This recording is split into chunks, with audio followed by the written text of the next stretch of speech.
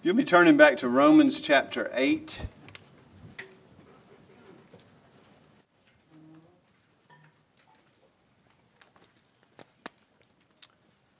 want to look at what's been called the golden chain of redemption this morning.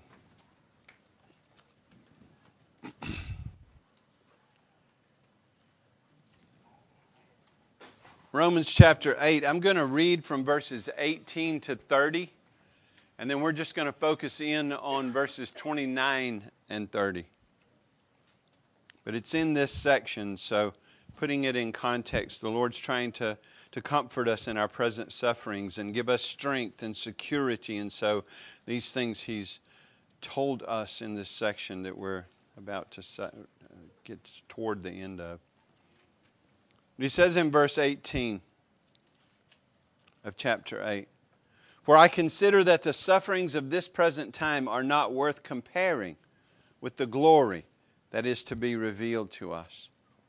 For the creation waits with eager longing for the revealing of the sons of God. For the creation was subjected to futility, not willingly, but because of Him who subjected it in hope, that the creation itself will be set free from its bondage to corruption and obtain the freedom of the glory of the children of God. For we know that the whole creation has been groaning together in the pains of childbirth until now. And not only the creation, but we ourselves, who have the first fruits of the Spirit, groan inwardly as we wait eagerly for adoption as sons, the redemption of our bodies. For in this hope we were saved. Now hope that is seen is not hope, for who hopes for what he sees? But if we hope for what we do not see, we wait for it with patience. Likewise, the Spirit helps in our weakness, for we do not know what to pray for as we ought. But the Spirit Himself intercedes for us with groanings too deep for words. And He who searches hearts knows what is the mind of the Spirit, because the Spirit intercedes for the saints according to the will of God. And we know that for those who love God, all things work together for good, for those who are called according to His purpose.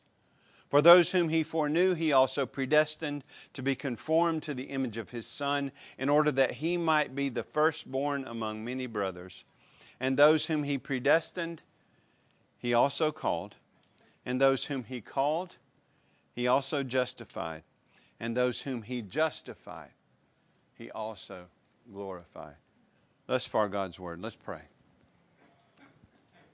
Lord, these things are high. We need Your help.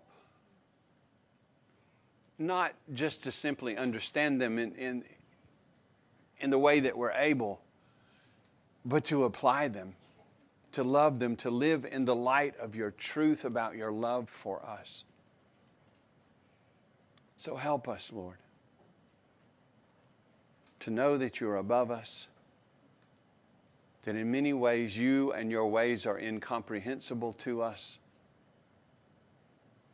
and yet You have revealed what we need in Your Word to dwell securely in You in the midst of the storm as we walk these days in this fallen world.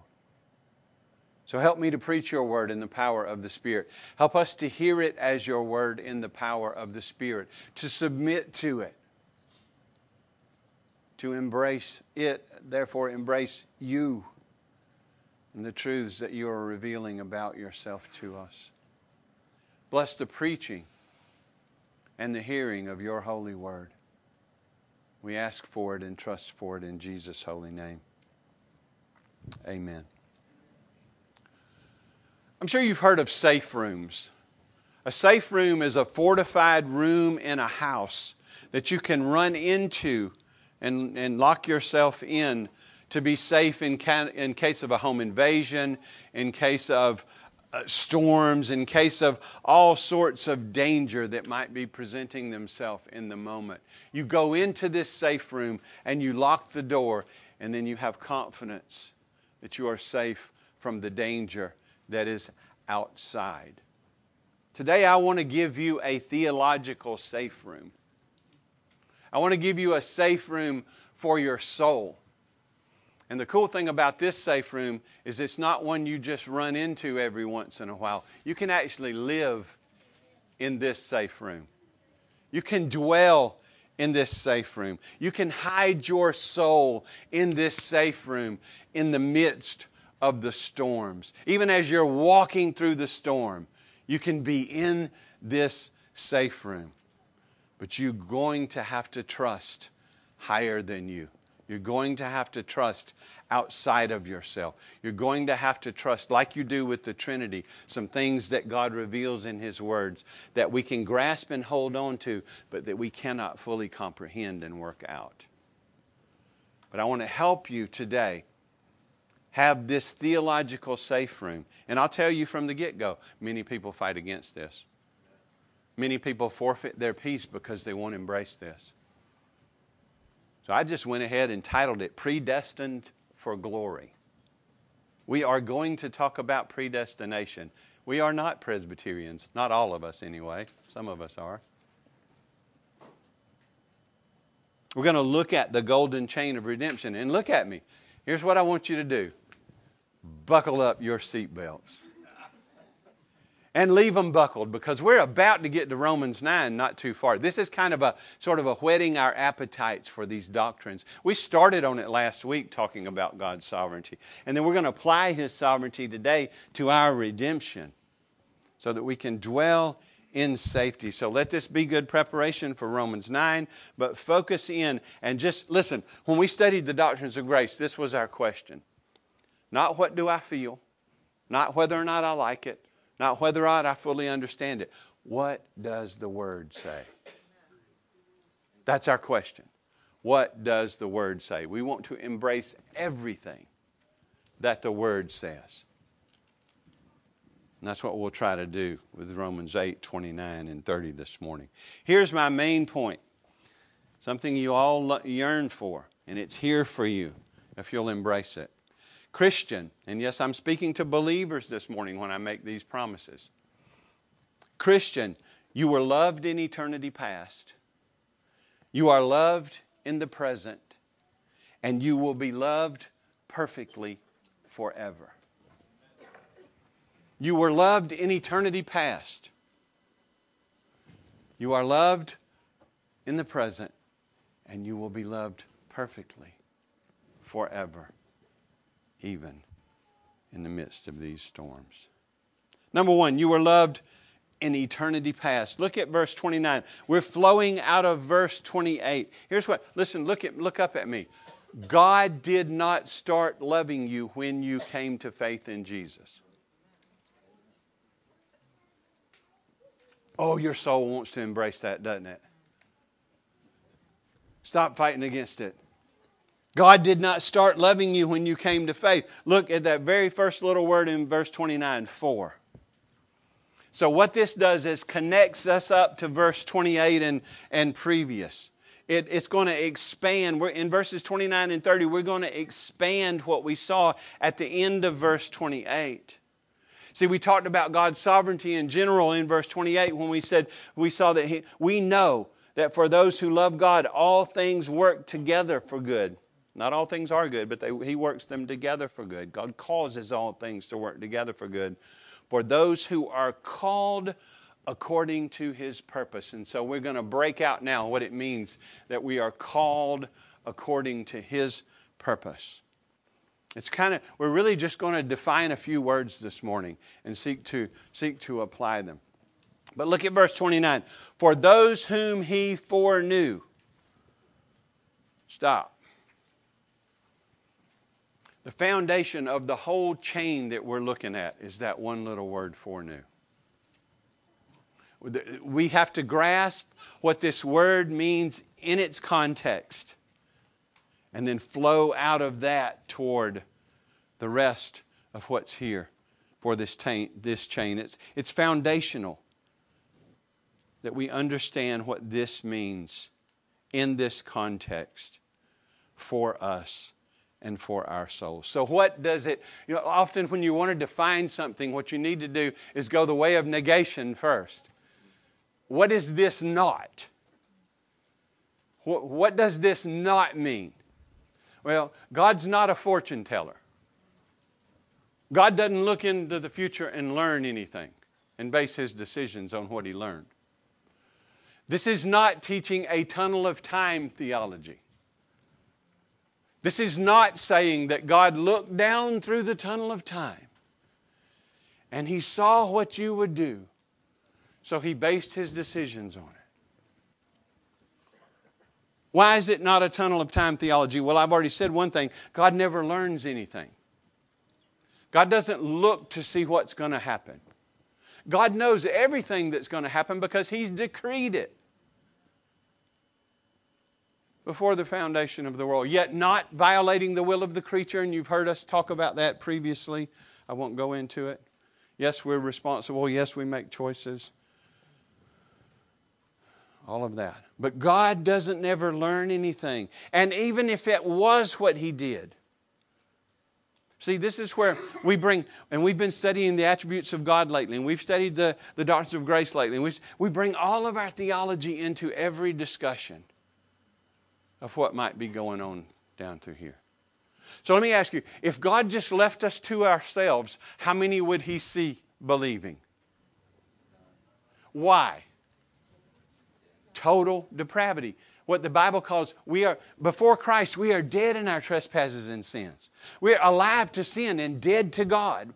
We might tip Him and be religious and maybe be very legalistic, but our hearts are in our own way and we're not in submission to God. Jesus said, the one who loves darkness hates the light and will not come into it. In John 3:19, if you're taking and following, if you're taking notes, you can go back and read that. I believe Jesus. If we were left to ourselves, there wouldn't be anything to see but sin.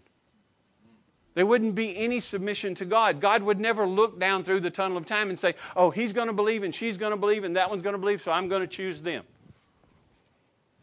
It's just not how it works. He's not a fortune teller. This doesn't mean He's just looking down to see what's going to happen.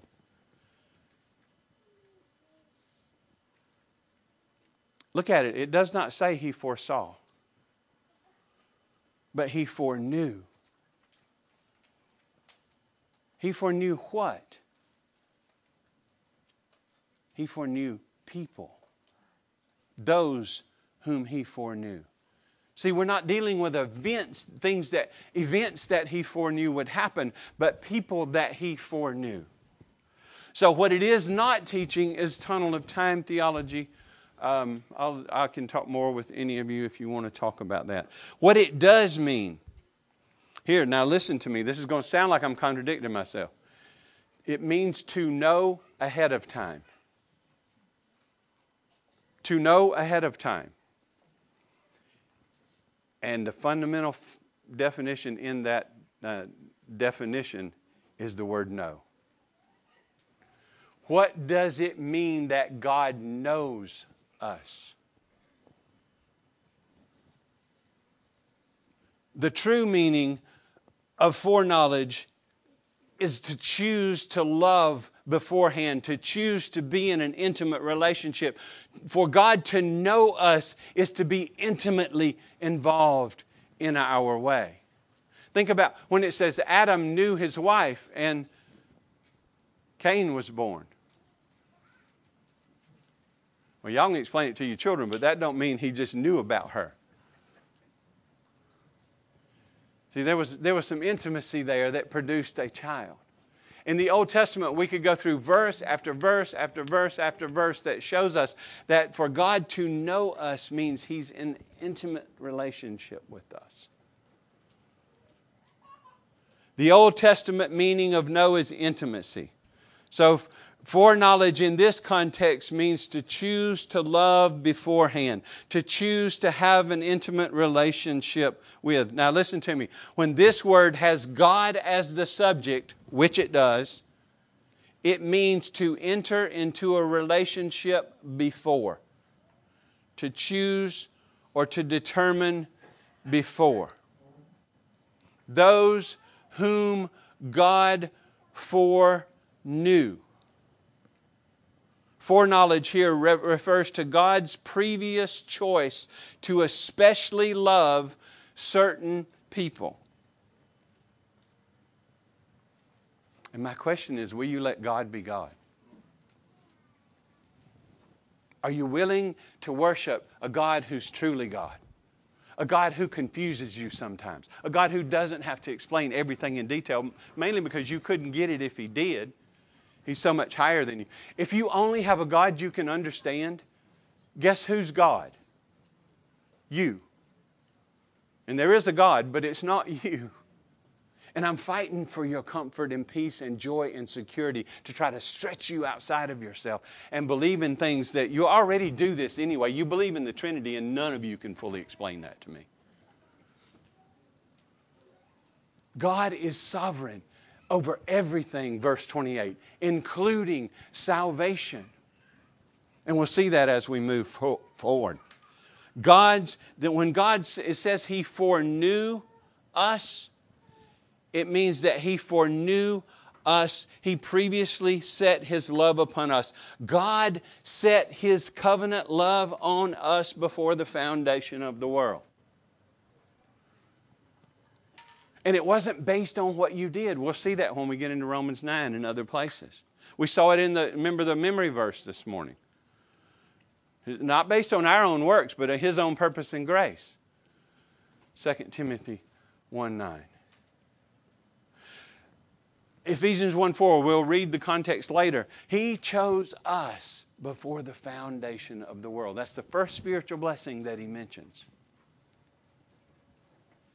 Go back and the verse that got me when I fought against the doctrines of God's sovereignty, and then I was reading my Bible and I came in Acts chapter 13 to verse 48. All those who were appointed to eternal life believed. You know what it says in the Greek? All those who were appointed to eternal life believed. Didn't say they believed first and they were appointed. Didn't say He looked down a tunnel of time to see they believe. It says they were appointed. Well, will you let God be God? Will you believe His Word when you understand it and when you don't? Or when you can fully comprehend it and when you can't? Because God foreknowing us right here is before the foundation of the world. It means He set His covenant love on us before the foundation of the world. Number 2. Look at this. That word everybody fusses against and don't realize it's in the Bible. I don't believe in predestination. Well, you better, because it's in the Word.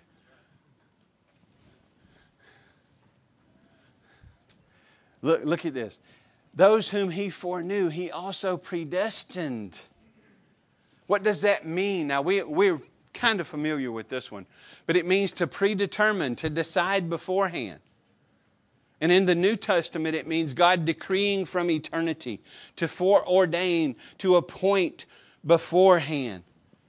Predestination means the destination is determined before the journey begins. It means God foreordained everything that comes to pass, yet without being the author of sin or violating the will of the creature or taking away second causes. Summary from chapter 3 of Confessions, more than one. Those whom He foreknew, He predestined or predetermined. What did He predetermine them to be?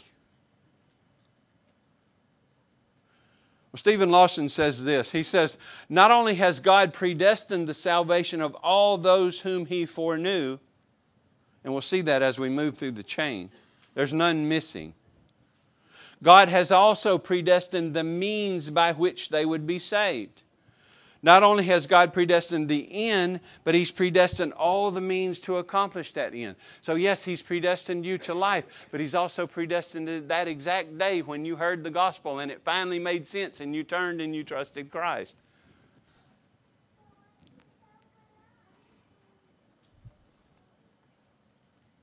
God foreknew those whom He foreknew. Remember, we are the ones that are called according to His purpose, and we'll get back to that word called in a minute. Those whom He foreknew, He predestined to do what? To be conformed to the image of His Son. In other words, He predestined to not only begin, but to finish their salvation.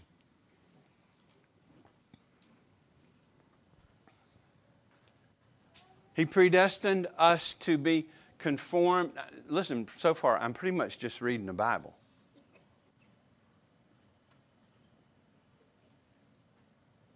Those whom He foreknew, He predestined to be conformed into the image of Son in order that He might be the firstborn among many brothers. There's a whole tribe of people. There's a whole group, a mass of people from every tribe, tongue, nation, and language that were foreknown before the foundation of the world and given to the Son. That's why He came to redeem them.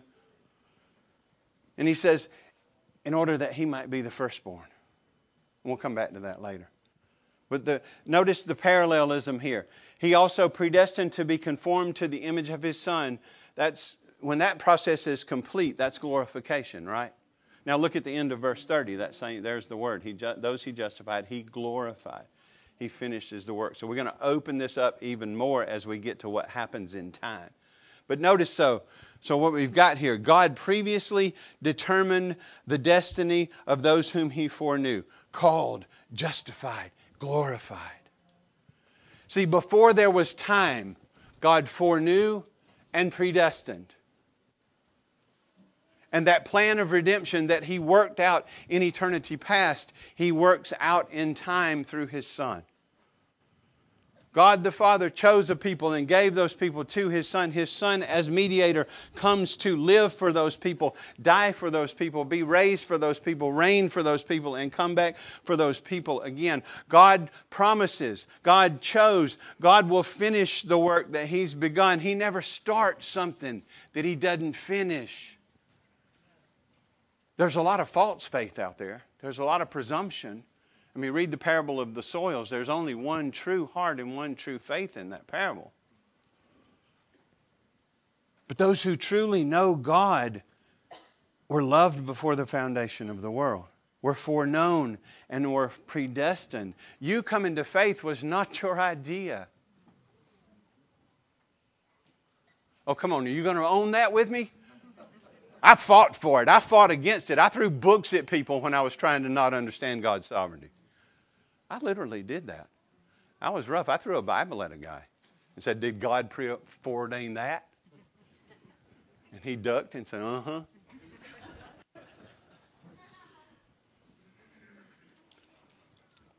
I'm not mad. I'm intense, okay? I am fighting for your soul this morning. To the extent that you rest your hope in you, you are going to be miserable. And you have no safe room because you know the fluctuation of your own heart. You know you're prone to wander. You'll feel good when times are good and crappy when they're not. But if you're rested in God, then you can walk through the darkest storms of this world in hope and in faith. Maybe through tears, but in faith. Because you know that same God's working all things together for the good. Well, God previously determined the destiny of those whom He foreknew, called, justified, and glorified. So let's look at it. You are not only loved in eternity past, you are loved in the present. Verse 30. As he opens up this discussion, you notice he mentions predestination again. We've dealt with foreknowledge, then we're going to get into the details of how He works it out in time. What He has predestined, He does this. Whom He has predestined, He does this in their life. Look at it. And those whom He predestined, He also called. Now, this is not like we call our children sometimes, and maybe they're upstairs, come here, and they don't come there. That never happens with y'all, I'm sure. You were never that child that did that either and acted like you didn't hear. And you're never the one playing the video game and just pretending you don't hear. This called. Look, this is an effective call. Look on down in the verse. Those whom He called, He justified. This called brings people to faith. So we talked about this a little bit last time, so I'll try to move faster today. But this is what's known by theologians as the effective call or the effectual call. Right? The general call that goes out, the one us calling our kids from upstairs, like the general call goes out when we preach the gospel. And we plead with people to turn and trust with Christ. We preach the gospel and we call people to come to faith. The effectual call is the Spirit taking that gospel and actually working in the hearts of people so that they are born again and they turn and trust Jesus. You repent and have faith because you've been born again, not in order to be born again. I love Billy Graham, but that was a bad book, How to Be Born Again. Because born again comes before the repentance and faith. Because it's God's work. Look at it. God's the one who calls. All those whom He predestined, He also called. This is God's, we talked about last week, God's effectually summoning those whom He foreknew into a relationship with Him through the gospel. See, the gospel is a must. The gospel is the power of God for the salvation of everyone who believes. Why is it the power of God? It's the message through which the Spirit works to bring life to those who were foreknown, who were predestined, and therefore who are called. We are called of the Father to the Son by the Spirit through the Word. And it's effectual. See, Christ, why did He come? Why did He come? To redeem all those who were given to Him before the foundation of the world. Read John chapter 17. Read Jesus' prayer. He says, I am not praying for the world, but for those you have given me out of the world. He came to be an effective mediator. He came to actually save those He was sent to save. That's why His name is God Saves. Yeshua. Joshua. That's why the angel said to name Him that. The gospel goes forth, which is Christ lived a perfect life under His own law. As the God-man, He came at exactly right time, and He kept every one of God's commandments in thought, word, and deed. He was perfectly righteous, the spotless lamb without blemish, pictured in the Old Testament. He was pure and deserved blessing, yet He came to take our guilt upon Himself as that sacrificial lamb. Pictured again in the Old Testament sacrifices. He died, the Scripture says, He died for our sins. He was buried, and He was raised the third day according to the Scriptures. For God loved the world in this way, that He gave His only begotten Son, that we should argue over the gospel, and no, that whosoever believes into Him shall not perish, which is what we all deserve, but have everlasting life. If you're not in Jesus Christ this morning, you're not right before God. You're not ready to stand before Him in judgment, and you will do that someday. His resurrection proves it. Right? You're going to stand before Him someday and give an account for your life. Are you ready for that? See, the free gift of God, the wages of sin is death, but the free gift is eternal life in Christ Jesus. If you will trust Him, He will have you. If you will trust Him, He's at work in you. Trust Him this morning. Believe in the Lord Jesus Christ and you will be saved. But when we're talking about calling here, those whom He predestined, He also called. This is what we call, like I said, the effectual calling. And I'll give you a catechism question if you want to memorize it and think about it and look at the references. But number 31 says, what is effectual calling? That's this kind of calling. Look at the definition. Effectual calling is the work of God's Spirit whereby convincing us of our sin and misery. Convincing us that we need a Savior. Right? Enlightening our minds in the knowledge of Christ. We see that the Scripture presents that Christ is that Savior. And renewing our wills. He does persuade and enable us to embrace Jesus Christ freely offered to us in the gospel. In other words, God's Spirit takes that gospel and gives us life such that suddenly we understand we're a sinner who needs a Savior. And we understand that Christ is that Savior. And by His grace we turn and trust in Jesus as our Savior. Are you trusting in Jesus and Jesus alone this morning? That's weak. But okay. I know that's no indicator of how many are trusting Jesus. See, we're born again through the gospel so that we turn and trust in Christ. That's what this calling is. Those whom He foreknew, He predestined. And those whom He predestined, He called. And it's an effective call, and we know that by the next phrase. Look at the next phrase. Most of those whom He called, He justified. Almost all of those whom He called, He justified. No, it just blanket statements, meaning all. Those, the ones that He called, He justified. If He called them, He justified them. Because He's working out His plan of redemption. He's saving His people, the ones He foreknew and predestined.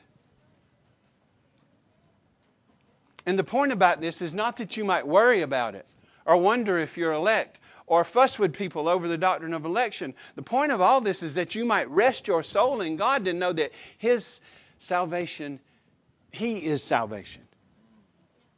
He's the cause of your salvation. And therefore you can rest in His grace. But look what it says here. Those whom He called, He justified. And listen, I know some of us struggle today in our Twitter generation, and we don't want to read and we don't want to learn. But these are Bible words, and we need to learn them. And you need to know what it means to be justified. It doesn't mean you're right when you're in an argument. I mean, it can mean that. But this particular use of justified is Godward. That God declares you righteous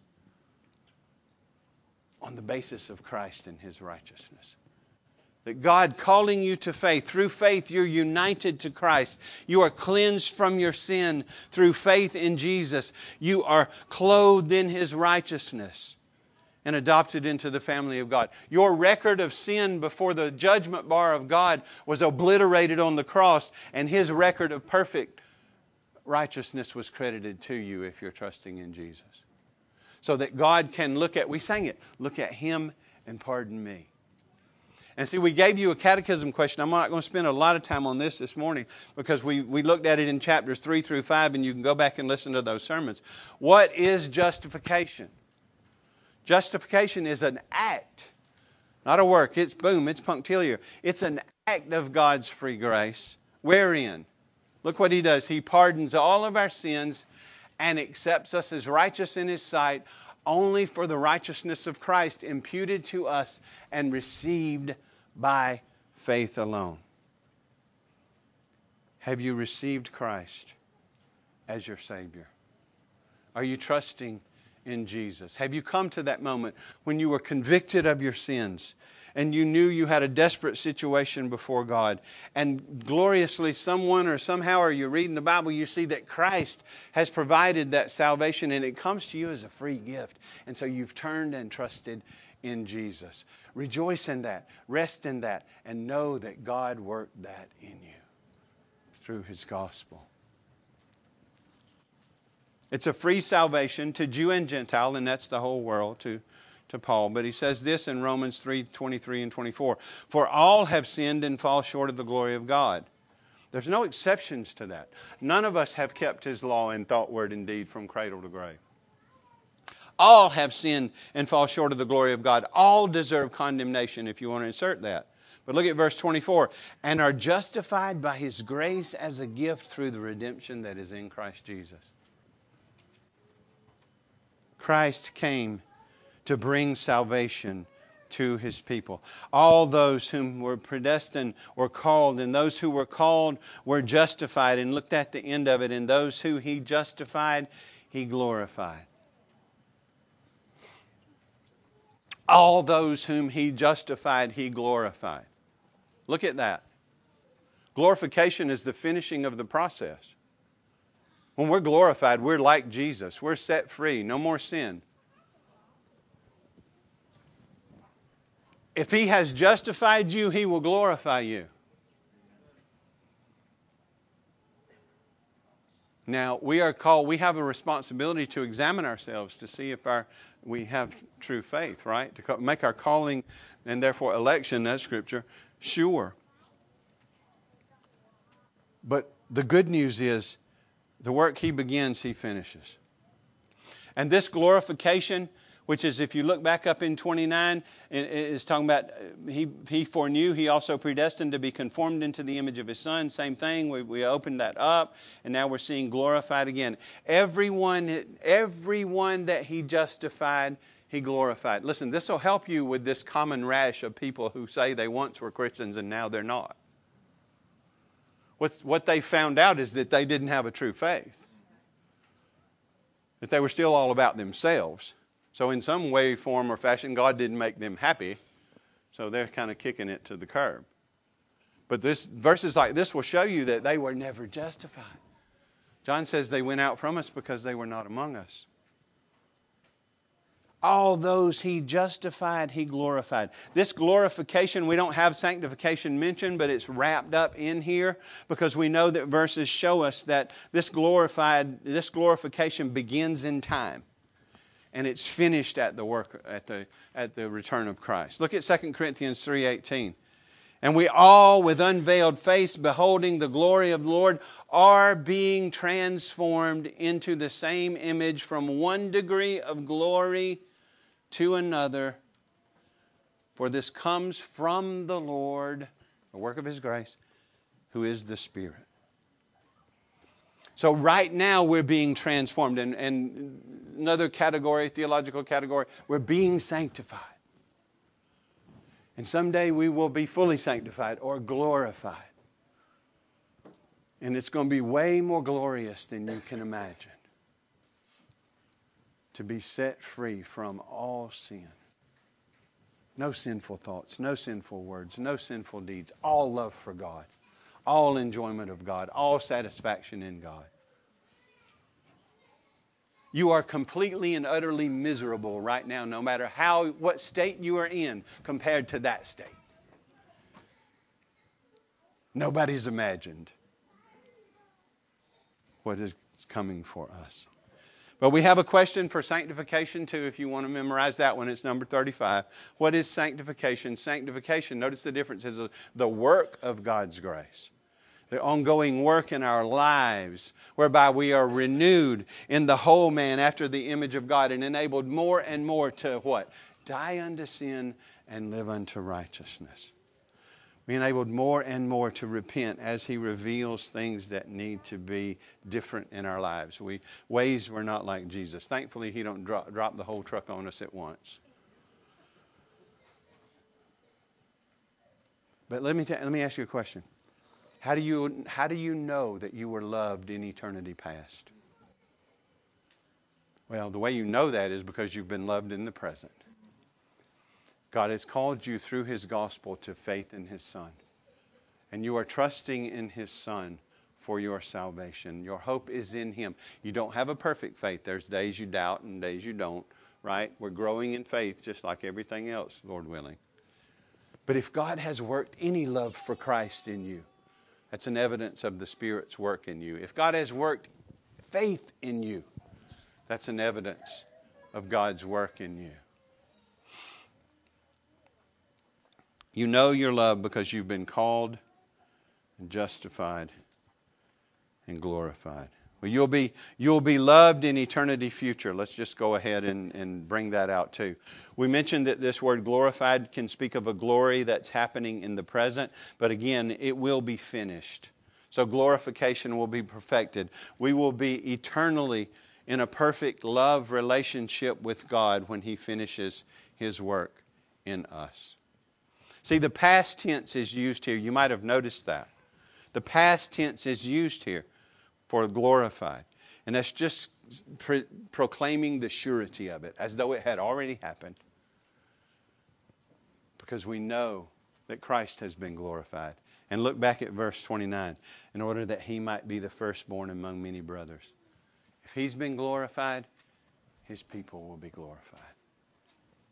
He will finish the work that He's begun. God will finish His work of grace in your life.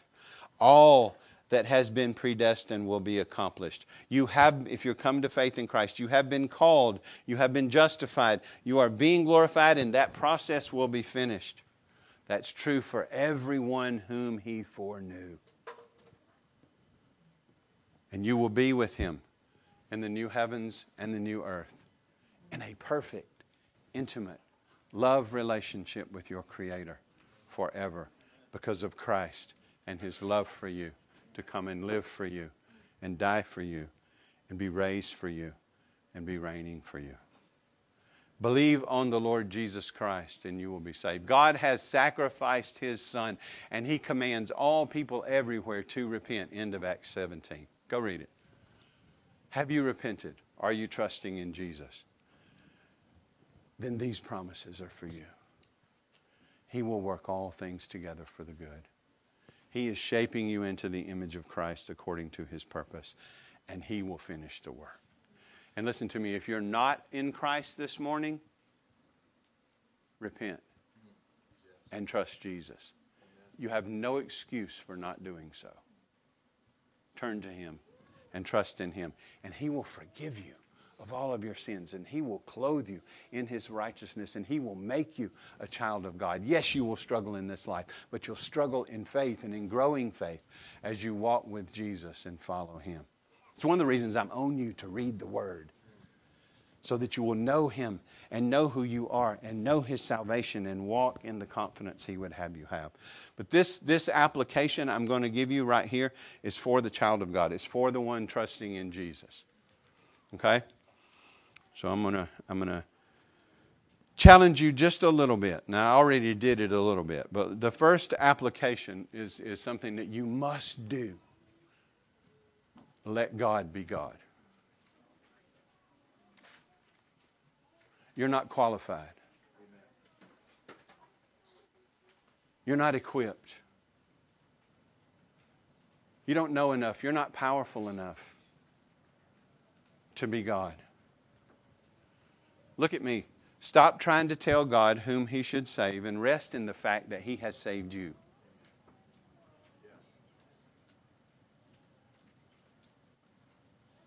See, I'm trying to shake us. I'm trying to get us to stop. Lean not on your own understanding, but in all your ways acknowledge Him, and He will direct your paths. Proverbs 3, 5, and 7. See, when we first come to embracing the doctrines of God's sovereignty, our comments are like, yeah, well, why not them? And why not them? Well, first of all, you don't know not them. Are they still breathing? But as you marinate in this and mature in this, you begin to think, I think there's a song too. Why me, Lord? What have I ever done? Nothing. You didn't do anything. You don't deserve this. It's a gift of grace. You were dead and He made you alive. He saved you. Rest in Him. Let Him run the universe. Pray to Him, care, witness, all of that. But rest all of the God stuff with God. And rest your soul in His grace. Because apart from His grace, apart from Him foreknowing you before the foundation of the world, you would have never turned to Him in this life. And if you think you would have, you just don't understand. You need to read more Bible. You need to understand the depravity of man, what Paul means by being dead in sin. What Jesus means by the one who loves wickedness, hates the light, and will not come to the light. We saw it in chapter 3 of Romans. There is none who understands. None does good. Not even one. So look at me. I fought with this stuff too. I didn't like this stuff when I first heard it. I had all kinds of reasons why not to believe it. But then once I embraced it, somebody else had this testimony this week. Once they sort of understood the doctrine of election, they said, now I'm seeing it everywhere in the Bible. You know why? It's everywhere in the Bible when it's rightly understood. So first application is stop trying to be God. Let God be God. Rest your soul in Him. That's why we're given this understanding. Not to fight about it, but to rest our hope in our Savior God.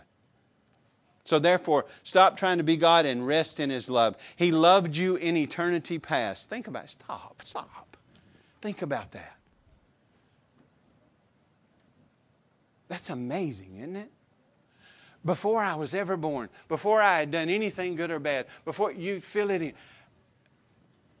He set His love upon me.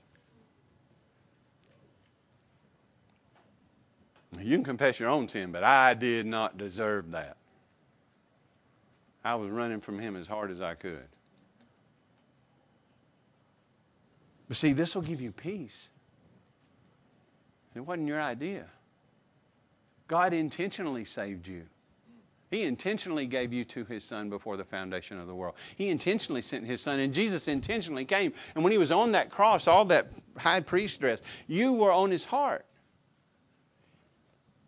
Not just this vague mass of people. He knew every one of His sheep. He tells us that in John 10. And He laid down His life for us. And He works in us so that we know Him. So let God be God and rest in His love. He loved you in eternity past and gave you His Son. His Son lived for you and died for you and was raised for you. And He brought you to faith in His Son. He called you. Remember? You are His. He will finish His work. Listen, if you're really trusting in Jesus this morning, He didn't just start loving you, and He will never stop loving you. And if you'll rest your hope in His grace, you'll stop feeling saved on the good days and lost on the bad days. Because in comparison to, listen, I don't want to bust your bubble, but in comparison to Jesus' perfect obedience, every one of your days are a bad day. You're never so good that you're beyond the need of God's grace, Jerry Bridges said, but you're never so bad that you're beyond the reach of His grace. So rest in His love. He'll never stop loving you. And from that standpoint, you can look back and have confidence. You can know He's going to work everything together for good. You can have confidence in His joy. Listen to me, no matter who you are, every one of your days were written in His book before there was one. And He gave you to His Son before the foundation of the world. And His Son came and lived and died and was raised for you and is reigning for you and is coming again. And He's going to finish that work. He started in you. You're being transformed from one degree of glory to another. And now listen, if you're trusting in Jesus, it's not that you won't have trials. Sometimes you'll have very deep and confusing trials. But the promise is that every one of them now has to work for you. Every trial He takes you through will be used by Him to make you more like Jesus. Joy, grief, everything in between chisels away something that doesn't look like Jesus. He will conform you, verse 29, into the image of His Son. Rejoice, therefore, in your sufferings. Not in it in particular in isolation, but in the knowledge that all of your suffering now will be used by Him to grow you in grace. Paul says that in Romans 5:3. We've seen it. We rejoice in our sufferings. See, if you're confident, listen to me, look at me. If your confidence is in God's sovereignty and God, the true God of the Bible, you can rejoice in the midst of your suffering without thinking it's because you did something wrong. You can know that He's with you in the midst of it and that He will milk from it every drop of Christ's likeness that He intends to milk from it. All of your trials must work for you now to conform you into the image of Christ. So as James says, count it all joy when you face various trials. When life is hard, have a hallelujah fit. Not because you enjoy suffering, but because you know He's in the middle of it with you and will make it work for you. And make you like Jesus. Without an understanding of God's sovereignty, I don't know how you do this. I don't know how you make it. I don't know how you breathe again. That's how precious it's become. But mainly because, what does the Word say? The Word says, He's God. He's in control. He's saving His people. And if you're trusting Christ, you're one of them. And you can know, verse 18, I consider that the sufferings of this present time are not worth comparing with the glory to be revealed. Notice it doesn't say, I consider that the suffering of this present time will go away if I'll just do something about it. We suffer here. We suffer deeply here sometimes. But in comparison to the glory that's coming, it will fade into the background. See, if you're trusting in Jesus, this glory is guaranteed for you. Not because of your daily performance, but because of Jesus' life, death, burial, and resurrection and reign for you. Because of God's grace that's been applied to you, and because of the work He will finish in you. He's not going to leave you with a flat tire halfway through your journey. Now, He might if you're driving in a car. I'm talking about your journey to the new heavens and new earth. But if He does, there's somebody to witness to, and there's some growing you need to do on that road. See, God's going to finish His work in you. It's guaranteed. All those whom He foreknew, just skip on to the end. He glorified. Are you trusting in Christ this morning? See, we're going to see as we move on in chapter 8 that nothing can separate us from His love. Look at me. Nothing can separate. If you're in Christ, nothing can separate you from His love. You can't separate you from His love. The world can't separate you from His love. If you're in Jesus, you're there because of God. He caused you to be born again, Peter says. So nothing can separate you from His love. Therefore, flee to and dwell in your safe room. The safe room of God's sovereignty. The room in which it might not fully explain your trials to you, but it'll make sense of them in that you know He's sovereign over them and He's using them to make you more like Jesus. Repent of your sin. Trust in Jesus as a believer, or especially, unbeliever too. Repent today. Begin that life of repentance. But if you're trusting Jesus this morning, you were loved in eternity past. You are loved right now. And you will be loved perfectly forever. The only way that's true is if God is sovereign. I'll close with a quote from Thomas Schreiner from his commentary. Believers are assured that God works everything for good because the God who set His covenant love on them, predestined them to be like His Son, called them effectually to Himself, and justified them, will certainly glorify them. All the sufferings and afflictions of the present era are not an obstacle to their ultimate salvation, but are the means by which salvation will be accomplished. To live is Christ. Let's pray. Lord, I pray that we will cast all of our confidence on You, that we will trust You as our sovereign God. Yes, in general, over all things causing them to work together for good. But in specifics, Lord, and especially in the specific of our salvation, we know that You caused us to be born again, that You turned the lights on, that You brought the gospel into our lives at the exact right time for each one of us. You foreknew us. You predestined us.